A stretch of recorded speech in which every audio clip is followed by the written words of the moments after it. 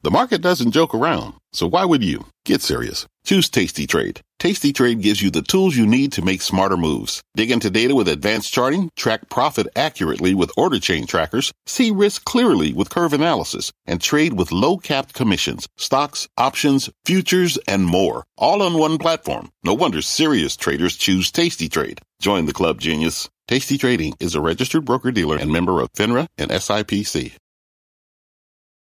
I'm Brian Sullivan, and you're listening to CNBC's Worldwide Exchange. Our show airs live weekdays at 5 a.m. Eastern. Listen in.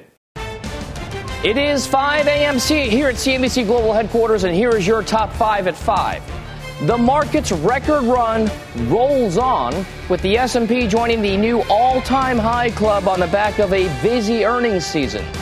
Fresh taper talk from Atlanta's Fed chief as he warns of the lingering impact of inflation on the economy. One of your key morning stock stories today is Snap, as shares plummet on weaker revenue figures, dragging other social media names down with it. Evergrande, remember that name? Avoiding default for now, as the Chinese property developer reportedly makes a very key bond payment. And a deal amongst the Democrats, as President Biden says he's close to an agreement within his party to pass the key components of his economic agenda. It is Friday, October 22nd, and you are watching Worldwide Exchange right here on CNBC. Good Friday morning. I am Dominic Chu in for Brian Sullivan today, and here is how your money and the global markets are setting their day up. Stock futures right now are indicating what we'll call a more stable open. Right now, the Dow is implied higher by just about 29 points. The S&P lower by about 1 point, and the NASDAQ down by roughly 49 points. It's been the focal point for many investors these days. Now, all of this is happening with the NASDAQ being hit especially hard by disappointing earnings from a number of tech companies. We'll have more on that story coming up. Also checking on treasuries on the back of yesterday's better-than-expected jobs data. The 10-year benchmark U.S. Treasury note yield currently just about 1.69%. So, again, moving towards the highest level since May. The 2-year note yield just about 47 basis points or 0.47%. Turning now to the energy sector. West Texas Intermediate, U.S.-based crude oil currently at, you can see, $82.79, up about 1/3 of 1%. ICE Brent crude futures, $84.91, or about 1/3 of 1% gains as well.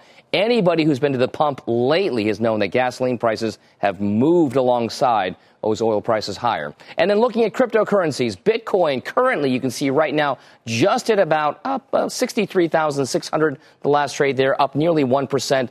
Ethereum, Ether, right now up 1.5%, 41.51 the last trade there. This, of course, after hitting the new record high of 66,398 or thereabouts for Bitcoin earlier this week. Well, let's now go worldwide. Asia wrapping up the week with a very mixed session. Juliana Tettelbaum is live in our London newsroom with a look at the early trade over there and, of course, wrapping up here, getting started in London. Over to you. Dom, good morning. So here in Europe, markets are off to a positive start this Friday morning after a basically flat week so far. We've got the majority of regions here in Europe trading higher. Earnings continue to be a focal point. Investors also keeping an eye on COVID cases, which continue to rise here in the UK. So that's becoming a story that people are just putting a little bit more focus on recently. But so far, investors looking through the rising cases and putting more money to work in equity markets. I want to highlight a few of the big movers for you, starting with L'Oreal. Shares have surged this morning. L'Oreal third quarter sales beat analyst expectations, jumping 13% compared to last year amid strong Chinese demand, which is crucial for the L'Oreal consumer. Vivendi sales, meanwhile, came in 10% higher at nearly 2.5 billion euros in revenue, beating analyst expectations. The French media group has spun off its most prized asset, as I'm sure you all know, the Universal Music Group, last month in Europe's largest listing of the year. And then finally, in the auto space, Renault has warned of bigger than previously forecast production losses due to, what else, the global chip shortage. But the French car maker kept its profit outlook for the full year unchanged. We are seeing a bit of a pullback, though, in Renault shares, down about 1.3%. Tom? All right, Juliana Tettelbaum live in London with the latest there. Thank you very much. Let's get a look at some of your morning's top stories. Silvana Henao is here with those. Good Friday morning, Silvana. Good Friday morning to you, Dom. Shares of Evergrande on the rise in overseas trading after the Chinese property developer reportedly made a key bond payment. According to Reuters, the embattled company made the roughly $83 million payment today after missing it last month. That triggered a 30-day grace period, which was set to expire tomorrow. Had Evergrande missed the deadline, it would have entered former default. Back here in the U.S., President Biden says he's close to striking a deal with Democrats to pass his infrastructure and spending measures. Biden given that optimistic outlook amid the ongoing internal party fighting during a CNN town hall last night. But the president added that raising corporate tax rates was not likely to be part of the plan, with a separate minimum corporate tax proposal likely funding the trillions in new spending. And Atlanta Fed Raphael Bostic says he expects an interest rate hike coming later next year. Speaking on Closing Bell yesterday, Bostic said some of the economic challenges stemming from COVID-19 will fade and make way for stronger growth. One challenge he doesn't see fading, though, is inflation. This is going to last into 2022. Part of what the ultimate answer to how long this will take will be how quickly we resolve some of the coronavirus issues, as well as some of the supply chain challenges that are happening at a global level. Bostic adds that if the Fed needs to take steps to control rising prices, he will encourage the central bank to take definitive steps to prevent deep damage. Dom, back to you. All right. Thank you very much for those headlines, Silvana. Now, let's stick with inflation. Is everyone of the same mind as Raphael Bostic and his Fed colleagues that it is going to hang around for several more months before tailing off sometime next year? Let's ask Sean Snyder, head of investment strategy at Citi's U.S. Wealth Management Division. Sean, thank you very much for joining us. You heard those comments from Fed Chief Raphael Bostic down in Atlanta. Does it feel as though the Fed is changing its tune a little bit from the more casual, it's transitory remarks that we heard just months ago? First off, good morning. Thanks for having me. I actually agree with what Mr. Bostic said. I think inflation, we know it's here, but the question is, will it stay for dinner? And I think it will in some ways. And what I think is kind of going ignored is really the energy prices are very visible. We know that they're rising, particularly with the crisis in Europe. But shelter prices are the things that are actually making CPI stick around and stay more elevated. And the reason that happens is we saw a 21% rise in national home prices, and that actually leads shelter prices in the CPI component by about a year. So we're seeing a firming of those shelter prices, and that makes up about a third of the CPI component. So I think inflation stays elevated, but I do think it still comes down. So I think it comes down from its current levels to maybe something in line with like 3% for 2022. So if we use the markets as more of an indicator right now, we watch things like break-even rates, the difference between Treasury securities and similar tenor, inflation-projected securities, and they don't show that things are going to get that bad down the line, at least not from a 5 or 10-year perspective. How exactly then are the markets handicapping this kind of rising inflation scenario in the way that it's not exactly showing up massively sometime down the line, although we're feeling the pain right now? Well, I think it goes along with the story of constantly climbing this wall of worry, right? So I think investors are willing to look through a lot of issues. But to say that it's not having any impact, I think, is probably not true, because you're probably seeing interest rates rise due to, the prospect for more lasting inflation. And you're seeing the energy sector and the financial sector be the top performing sectors this year, and they trade highly correlated to the 10-year Treasury yield. So I think inflation is feeding through in that way, and you are seeing large moves in those two sectors. So to say that, investors aren't reacting to it at all, I think is probably a mistake. I think they are. I think you're seeing that in energy and financials. But are they extremely worried? Doesn't seem like that. So what then do you go after? How do you allocate, assets at this point, given the fact that we've seen a massive run-up in, say, energy stocks, energy prices?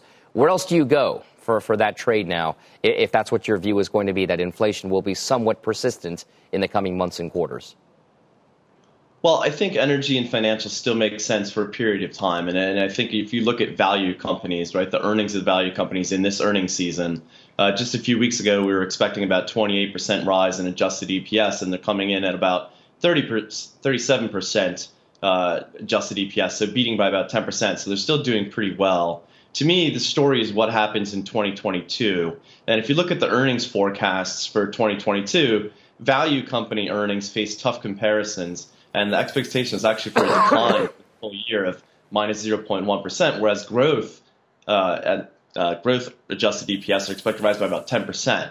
So I think the narrative will change as we enter next year, as we get into these kind of mid-cycle conditions. I don't hear a lot of investors talking about it, but Atlanta Fed GDP is tracking at just 0.5%. Wall Street consensus forecasts for economic growth for third quarter is down to 2.5% to 3%. So we'll see how that changes the story. I think people may be surprised next Thursday when we get the GDP print.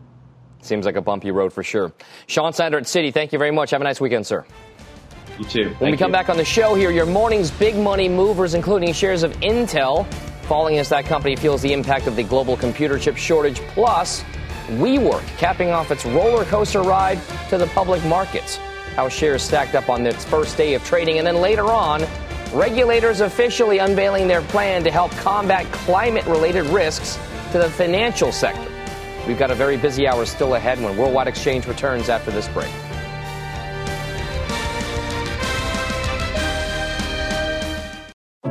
What does it mean to be rich? Maybe it's less about reaching a magic number and more about discovering the magic in life.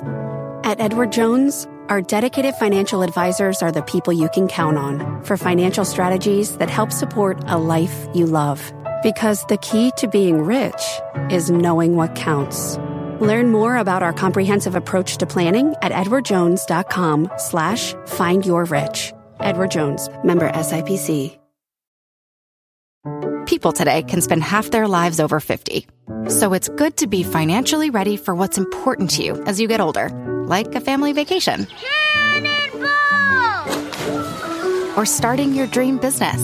Welcome to Connie's Coffee. How may I help you? AARP's trusted financial tools can help you plan for whatever your future holds. That's why the younger you are, the more you need AARP. Start planning today at aarp.org/moneytools. Welcome back. Time now for your big money movers. 3 stock stories of the morning. First up, you've got Chipotle. Third quarter profits more than doubled and same-store sales beat forecasts as customers returned to eating inside at restaurants and paid up for smoked brisket and other new menu items. Chipotle has raised prices twice and delivery prices 3 times in the past year. Those shares down about 0.75% pre-market. Stock number 2, Intel. Third quarter sales missing forecast. The company also predicting lower profit margins in the year ahead as it tries to regain the lead in making the world's fastest computer chips and wraps up 2 factories. Intel also says that shortage of other chips needed to make computers are holding back its sales of its own flagship semiconductors. Those shares, by the way, down 10% in the pre-market trade. And finally, your disaster du jour, Snap. Shares are plunging right now as the company says ad sales are being hurt by the privacy changes that Apple rolled out to its iOS operating system earlier this year. Those shares are down 20% right now. That's making it harder for companies that sell ads based on the information they collect on users' interests and location. Snap's slump is also impacting the other social media stocks, as you can see there. All right, call it a tale of 2 tech giants. Coming up, how Google's recent App Store changes are providing a big boost to some of these types of stocks. Those names are coming up ahead. Well, still on deck for the show, a Nobel Prize up for grabs for the right price. And a historic horror house is hitting the market. A look at your top trending stories is coming up. Stay right here. Today's big number, $100 billion. That's how much deal activity in healthcare has reached so far this year. Deal count hit a new record in Q3, up 15% from the prior quarter.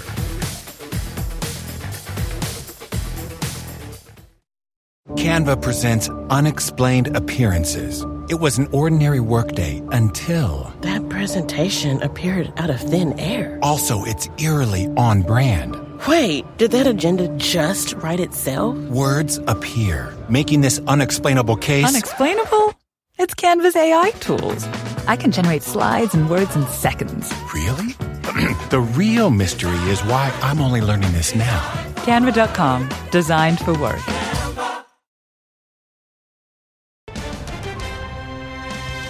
All right, it's just about 5:18 a.m. Eastern Time. That's a live shot of Times Square in New York City. Midtown Manhattan showing a lot more signs of life these days compared to what we saw 6 to 9 months ago and certainly a year ago there. Well, let's move across over to Midtown there on the other side. Let's check on this morning's other top headlines. NBC's Philip Mena is in New York there with the latest. Good Friday morning, Philip. Hey, Dom. Good Friday morning to you. Over a month after the search began, the FBI confirming human remains found in a Florida nature reserve are those of Brian Laundrie. He was the sole person of interest in Gabby Petito's disappearance and murder. Petito's remains were found in Wyoming. Her death ruled a homicide. The coroner saying she died by strangulation. Federal agents say they'll continue to process evidence gathered at the scene, including a backpack and notebook that apparently belonged to Laundrie. The Santa Fe County Sheriff's Office says one person was killed and another injured when actor and producer Alec Baldwin fired a prop gun on the set of his new movie called Rust. A spokesperson from the set calls this an accident involving a prop gun with blanks. The film's director of photography, Helena Hutchins, was taken to the hospital and later died. Officials say that no charges have been filed, adding that the investigation is ongoing. There is growing concern this morning at the Pentagon over the Chinese military's increasingly aggressive behavior. According to defense officials, that includes the testing of a hypersonic glide vehicle. The missile circled the globe at 5 times the speed of sound before cruising at its target. Officials tell NBC News the flights were both to intimidate Taiwan and to give Chinese pilots a chance to learn the airspace. No Baker Mayfield, no problem for the Browns on Thursday Night Football. Cleveland capped off an explosive first drive with a touchdown on the ground. The Broncos would respond, though. They got a score of their own in the third. But a Case Keenum pass to Johnny Stanton later in the quarter would put the game out of reach. The Browns hold on to beat the Denver Broncos 17-14. Dom, that's it from here. Back to you. All right. Thank you very much for that. Have a nice weekend, Philip. You too. Let's get to some of today's top trending stories, which include a horror movie home, a Nobel Prize up for auction, and a new oil-themed resort. Silvana Henao is here with those and more. Silvana. Hey, Dom. All right, so in case the movie wasn't quite immersive enough for you, the house used in the 1984 horror film The Nightmare on Elm Street is up for sale for $3.25 million. The house had been used in exterior shots as Nancy Thompson's house, where Freddy Krueger visits teenagers in their dreams. The house had last sold to Hustlers director Lorene Scafaria in 2013 for $2.1 million. Offers are being accepted on the house until Halloween.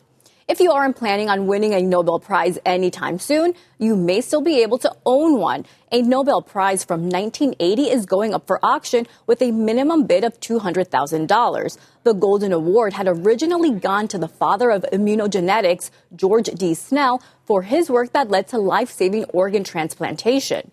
And a new water park is opening in the Arabian Gulf on a converted oil rig. The park, called The Rig, will boast 11 restaurants and 3 hotels, as well as roller coasters, bungee jumping, and skydiving. Visitors will be able to access The Rig via a helicopter or ferry. And let's get a check on the top trending stocks on CNBC.com right now. The 10-year Treasury, Digital World Acquisition, Tesla, Funware, and Snap. Dom? I mean, let's talk a little bit about this oil rig theme park. I'm intrigued. Very. I think I would do it. I think I would too, right? It sounds pretty fun. It's very interesting. The water slide intrigues me. Yeah. Because that looks like it's not just a water slide, but like a water roller coaster. Yeah. It looks very cool. It really does. So what would be your thing, Silvana? I think the water slide.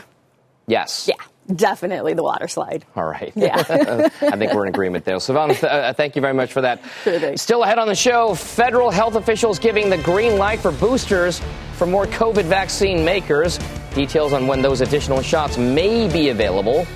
And if you haven't already done so, please follow our podcast. If you miss Worldwide Exchange, check us out on Apple or Spotify or your podcast app of choice. Worldwide Exchange audio format. We'll be right back.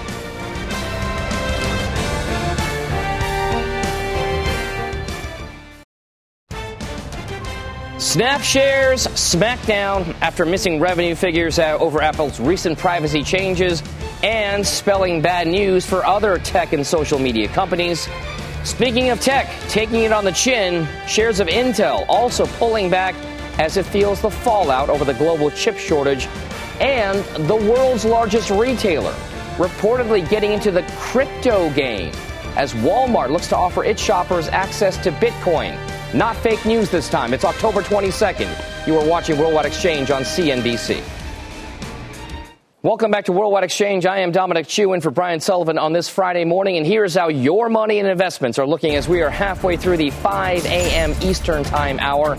Stock futures right now are just about stable. The Dow's only implied lower by, or now it's higher by 13 points. The S&P lower by 2 points and the Nasdaq down by 50 points. Now, one sector to watch today.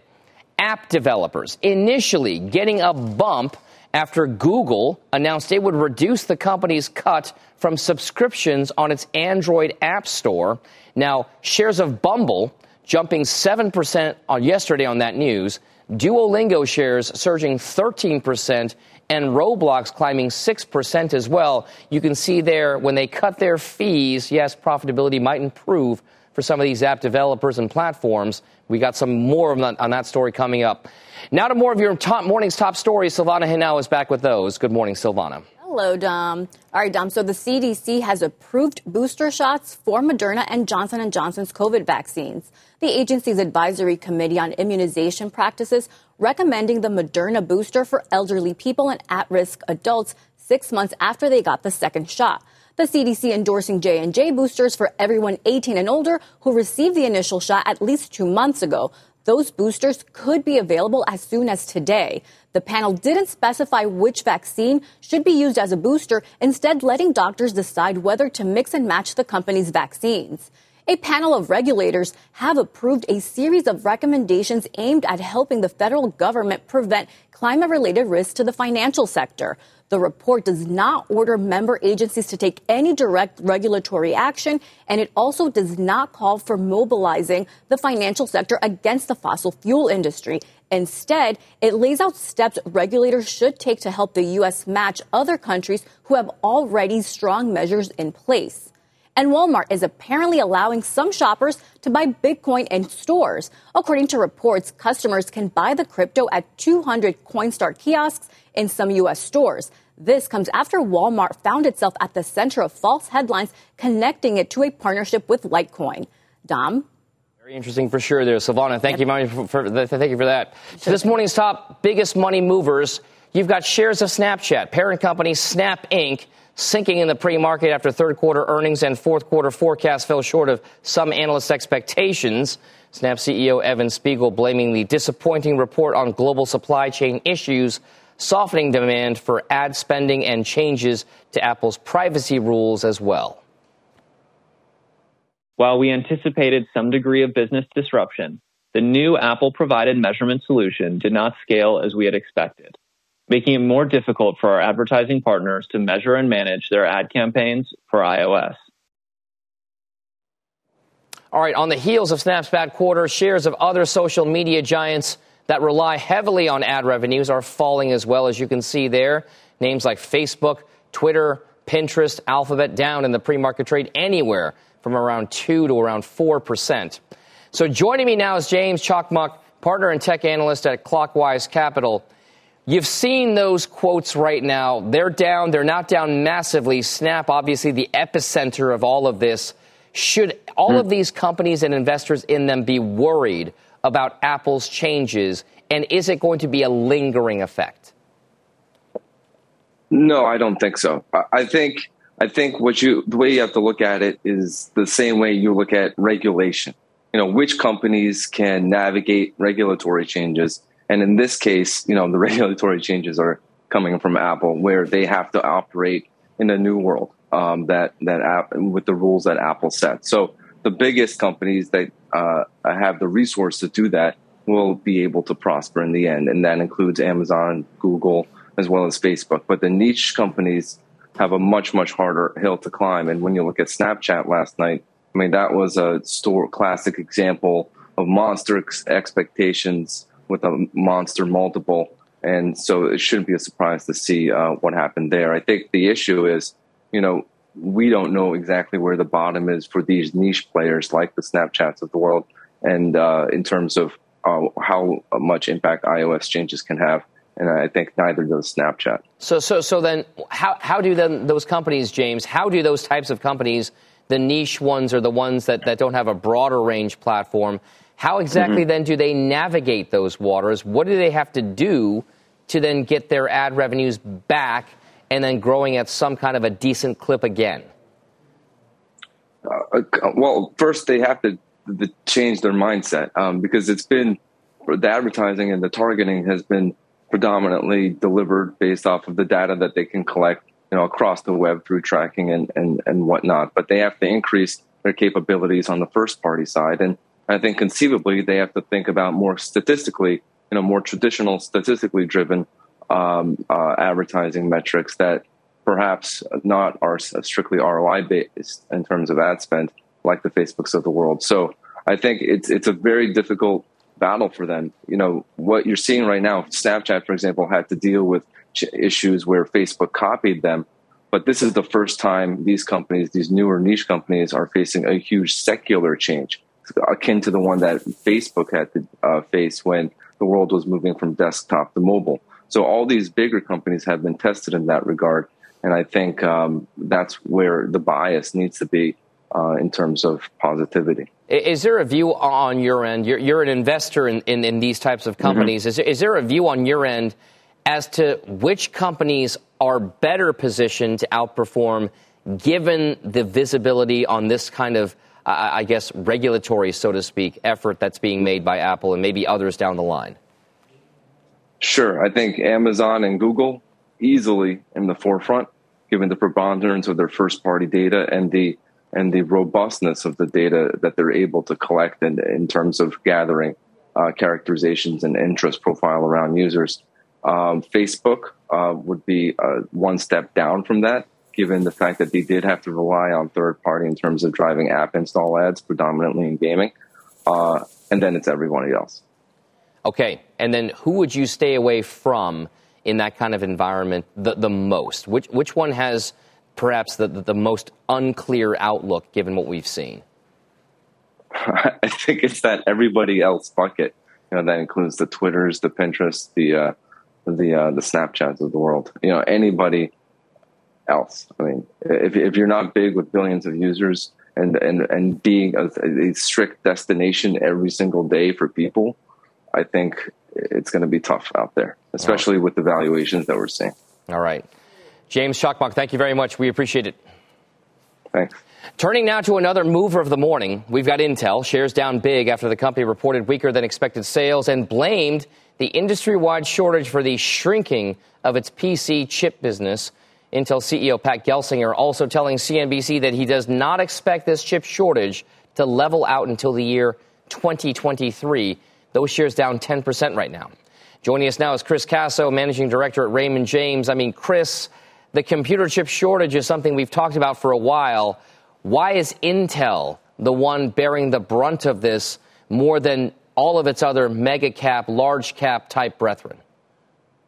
Well, we don't think that the reason for the weakness in the shares today, or really the problems that Intel has really has anything to do with the chip shortage right now. The issue that Intel's been dealing with, and this is the reason we downgraded the stock to an underperform earlier this year, is that they're well behind in process technology. They need to catch up, and they've got a very strong competitor, AMD, that is now leading the market. What we learned from Intel last night is the massive investment that they will need to make in order to try to catch up. And this was Pat Gelsinger's plan when he came on board earlier this year. So what they said was it would be a $25 to $28 billion annual investment for the next few years. And obviously that has a big effect on gross margins. So really for investors who are bullish on the stock, what you have to accept is there's a very, very strong investment that you'll have to make over the next couple of years, eating up most of Intel's free cash flow for what we think is an uncertain return. So we think that's the real issue at play here. Is the dividend safe at Intel right now, given the free cash flow concerns and the allocation of capital towards CapEx in this kind of environment, Chris? Yeah, I think right now I'm not particularly concerned about the dividend itself, but I will say in our model for 2022 now, we do have them burning some degree of cash. And certainly I think you have a scenario where they probably don't generate free cash flow for at least the next 2 years based on the investment that they're going to make. So I'm not they have a good cash balance. They have borrowing capability. I don't think the dividend's at risk, but certainly free cash flow is at risk now. If you take a look at the competitive environment that Intel is dealing with, you mentioned AMD before. The competition for investing dollars right now is also big. Semiconductors have been a hot part of the market. They're not far from record highs as a group right now. So if you have an underperform there, where then do you go? Do you stay away from Intel and go to NVIDIA? Is it AMD, like you mentioned, from a competitive standpoint before? Are there other niche semiconductor companies that will outperform given what Intel's going through right now? Yeah, so there's quite a few names that we still like in the space because, as you said, things are still in shortage, and the secular gainers are benefiting from that. In fact, AMD, as an example, we're quite sure if AMD had more chip supply and they use TSMC as their supplier, that they would be gaining more share. So certainly AMD is one of the places that we would go. We've been bullish on NVIDIA also. That's been a really good stock this year. They're also constrained, and right now they're going through a very good cycle in their gaming products, in addition to the data center product, which is what really drives the stock as a leader in artificial intelligence. And in that case, both of those companies would probably be putting up stronger results than they otherwise would right now if they could get more supply. Also, one of the things we talk about with regard to the supply chain issue, Chris, is just how much the auto industry has been affected by this.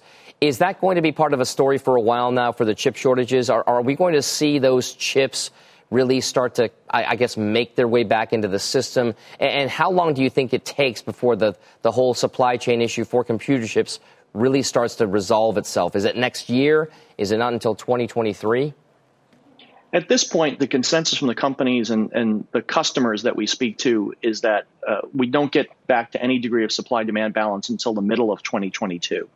And there is capacity coming online, but right now, as we stand here now, as compared to 3 months ago, the difference between, what the customers want and what the chip makers are able to supply has actually gotten wider. So it is going to take a few quarters. What investors are worried about, though, in semis is a very cyclical industry. And anytime you have shortages like this, the fear is that they overshoot, they start to build inventory. And that's one of the reasons why the space has, kind of traded sideways for a couple of months now on that fear that when things are good, they get too good and roll over. Our view is the problem that often happens in semis, that overshipment that happens probably isn't for a couple of quarters from now. And auto is a great example because, go out and try to find a vehicle. You can't find one, and chips are the reason. And it's going to take a while to just rebuild the inventories of the components. It's going to take a while to rebuild the inventory of the finished inventory, just so you have vehicle on dealers' lots. All right. Big deal for sure there. Chris Caso over at Raymond James, thank you very much. We appreciate it. Thank you. Coming up on the show, more of your morning's big money movers, including what has shares of Boston Beer falling flat. But first, as we head out to break, some of your other top stories. Western Digital's talks to merge with Japanese chipmaker Kyoku Holdings have reportedly stalled, according to the Wall Street Journal. They say that the talks over the $20 billion deal are on hold, but still could be revived at some point. Western Digital shares up 0.5% pre-market. The Journal also reporting that Facebook is struggling to detect and deal with users creating multiple accounts. The report says the issue is raising fresh questions over how the social media giant measures its actual audience. And Robinhood CEO says the wait list for its recently announced crypto wallet has more than 1 million people. CEO Vlad Tenev making that announcement at CNBC's Disruptor 50 Summit just yesterday after Robinhood announced it was testing the feature last month.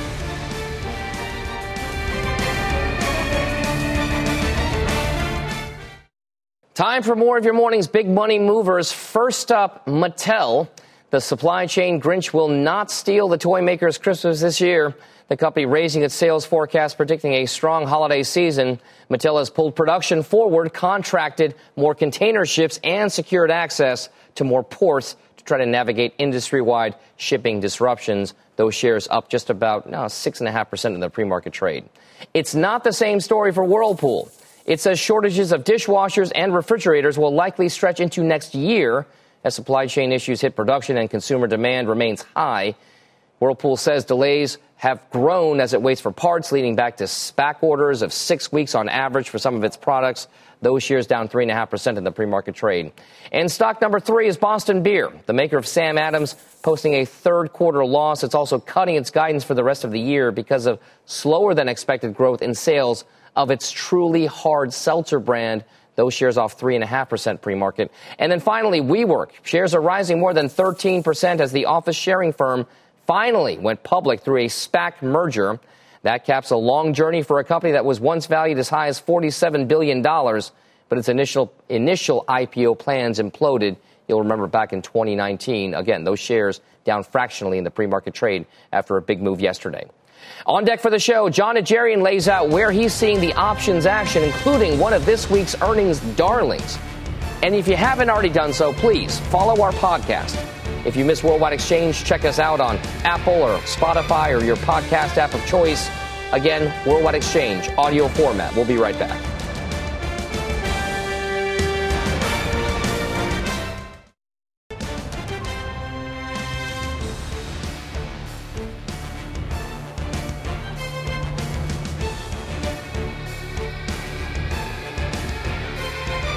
That's a live shot of Washington, D.C. right there, the Capitol building. Still so much happening, so many variables in seeing whether President Biden's economic agenda goes through and has some signs of life there. Some of your top stories this morning. Shares of Evergrande on the rise in overseas trading after the Chinese property developer reportedly made a key bond payment. According to Reuters, the embattled company made the roughly $83 million payment today after missing it last month. That triggered a 30-day grace period, which was set to expire tomorrow. Had Evergrande missed that deadline, it would have formally entered some sort of default situation. In Hong Kong trading, those Evergrande shares, you can see there, down 82% on a year-to-date basis, but up about 4% in the pre-market trade. Still a very long way to go. Back here in the United States, President Biden says he's close to striking a deal with Democrats to pass his infrastructure and spending measures. Biden giving that optimistic outlook amid the ongoing internal party fighting during a CNN town hall last night. But the president added that raising corporate tax rates was not likely to be part of that plan, with a separate minimum corporate tax proposal likely funding the trillions of dollars in new spending. And then Atlanta Fed President Raphael Bostic says he expects an interest rate hike will come later next year. Speaking on Closing Bell just yesterday, Bostic said some of the economic challenges stemming from the COVID-19 pandemic will fade and make way for stronger growth. One challenge, though, he does not see fading is inflation. This is going to last into 2022. Part of what the ultimate answer to how long this will take will be how quickly we resolve some of the coronavirus issues, as well as some of the supply chain challenges that are happening at a global level. All right. Bostic adds that if the Fed needs to take steps to control rising prices, he will encourage the central bank to take definitive steps to prevent deeper damage. Well, back to the markets, with the S&P hovering near that new record high while the Dow looks to recapture its own fresh high. We also want to take a look at what's been driving some of the action so far this month, because that inflation narrative has been a very key part of that story. If you take a look at the two most the two top performing sectors in the S&P over the course of this month-to-date period, it is maybe no surprise, energy and materials. Those two cyclical or economically sensitive sectors, you can see they are up 10% for energy and roughly 7% for materials. Meanwhile, the S&P 500 overall is up roughly 5 to 6%. So you can see energy, materials leading the way higher, showing perhaps that real assets or commodities are some of those drivers of that trade as of the current state. We also want to take a look at the 10-year Treasury note yield, indicating again, confirming perhaps that inflation narrative is part of the story. Right now, the 10-year current Treasury note yield is 1.69%. The reason why it's important, that's the highest level going all the way back to May of this year. And you'll recall just about 1.76% was the high that we saw earlier this spring. So, again, that's going to be the level. If we get back up to those highs, that could be a sign, again, that persistent inflation story may be taking a little bit more hold. And one place that's interesting that we want to focus on, every time we've talked about inflation in the past, we've talked about gold prices. Well, these days, gold prices aren't doing anything like they've done when inflationary parts have been a part of the story in the past. Gold futures, $17.93 right now. They've been pretty much locked in a trading range over the course of the last several months, not doing much of anything. You would have expected in years past that if inflation had been part of the story, that gold prices would be rising alongside. So an interesting development, a divergence, if you will, in that part of the market. Gold certainly not showing signs of inflation, while many other parts of the market are. Well, one of the key stock stories this morning is Snap. Those shares plunging as the company says ad sales are being hurt by privacy changes that Apple rolled out earlier to its iOS devices. That's making it harder for companies that sell ads based on information they collect on users' interests and location, all that data. Snap slump also impacting other major social media stocks, as you can see there. Facebook down 4% pre-market, Twitter down 4%, Alphabet, the parent company of Google, down 2%, and 3% declines for Pinterest as well. Social media really taking it on the chin this morning. For more on the trading day ahead, where the options action is, let's bring in Jon Najarian. You know him. He's the Market Rebellion co-founder, also a CNBC contributor, a feature on the Halftime Report. Dr. Najarian, it's good to see you this morning. I wonder, as you talk all about the market and where it's at, does it surprise you that we're back to record highs for the S&P 500 in such a short time, and that it's those cyclical, economically sensitive sectors that have led the way higher? I guess it does a little bit, Dom, but like I say, I think the next batch of earnings will be really telling. For instance, Tesla. Tesla was one of those stocks that they actually deliver a product, just like Apple is about to on, the 27th of October. They're going to be coming out with their earnings. And these guys deliver products rather than something that is ethereal, like you were just talking about, for instance, the social media stocks and how they track you. That's a different sort of business model, if you will, Dom, than the people that actually sell you things. But the good news is that people that sell you things, and I keep saying this, that come in boxes, except for Tesla, of course, that'd be a big box. The people that sell you things, we're seeing a lot of interest in those consumer discretionary names, Dom, and that is one of the things that I think keeps driving the markets higher, is that the consumer just is willing to spend, and even though inflation has picked up dramatically, the consumer, at least so far, is continuing to put that cash out there. John, where do you think that confidence from the consumer is coming from? And then by relation, where is the confidence from investors in that consumer coming from? Ultimately, why is the consumer going to still be the driving force behind this next leg higher, perhaps, in the market? Well, all the usual suspects, Dom. Pent-up demand, more cash than they've had. They've paid down debt and so forth. So I think the consumer is the one out there spending, whereas big business has been borrowing at a pretty frenzied pace and borrowing as they should because the cash is so cheap. But the consumer, that's something that, they can actually go out and do more things now. The TSA data confirms that people are flying, certainly in big numbers. It's not the business travelers. It's, I don't see a lot of people wearing suits that are getting on the plane right now, Dom. It's a lot of people with pillows around their necks and so forth. So that's a recreational flyer, not a business flyer.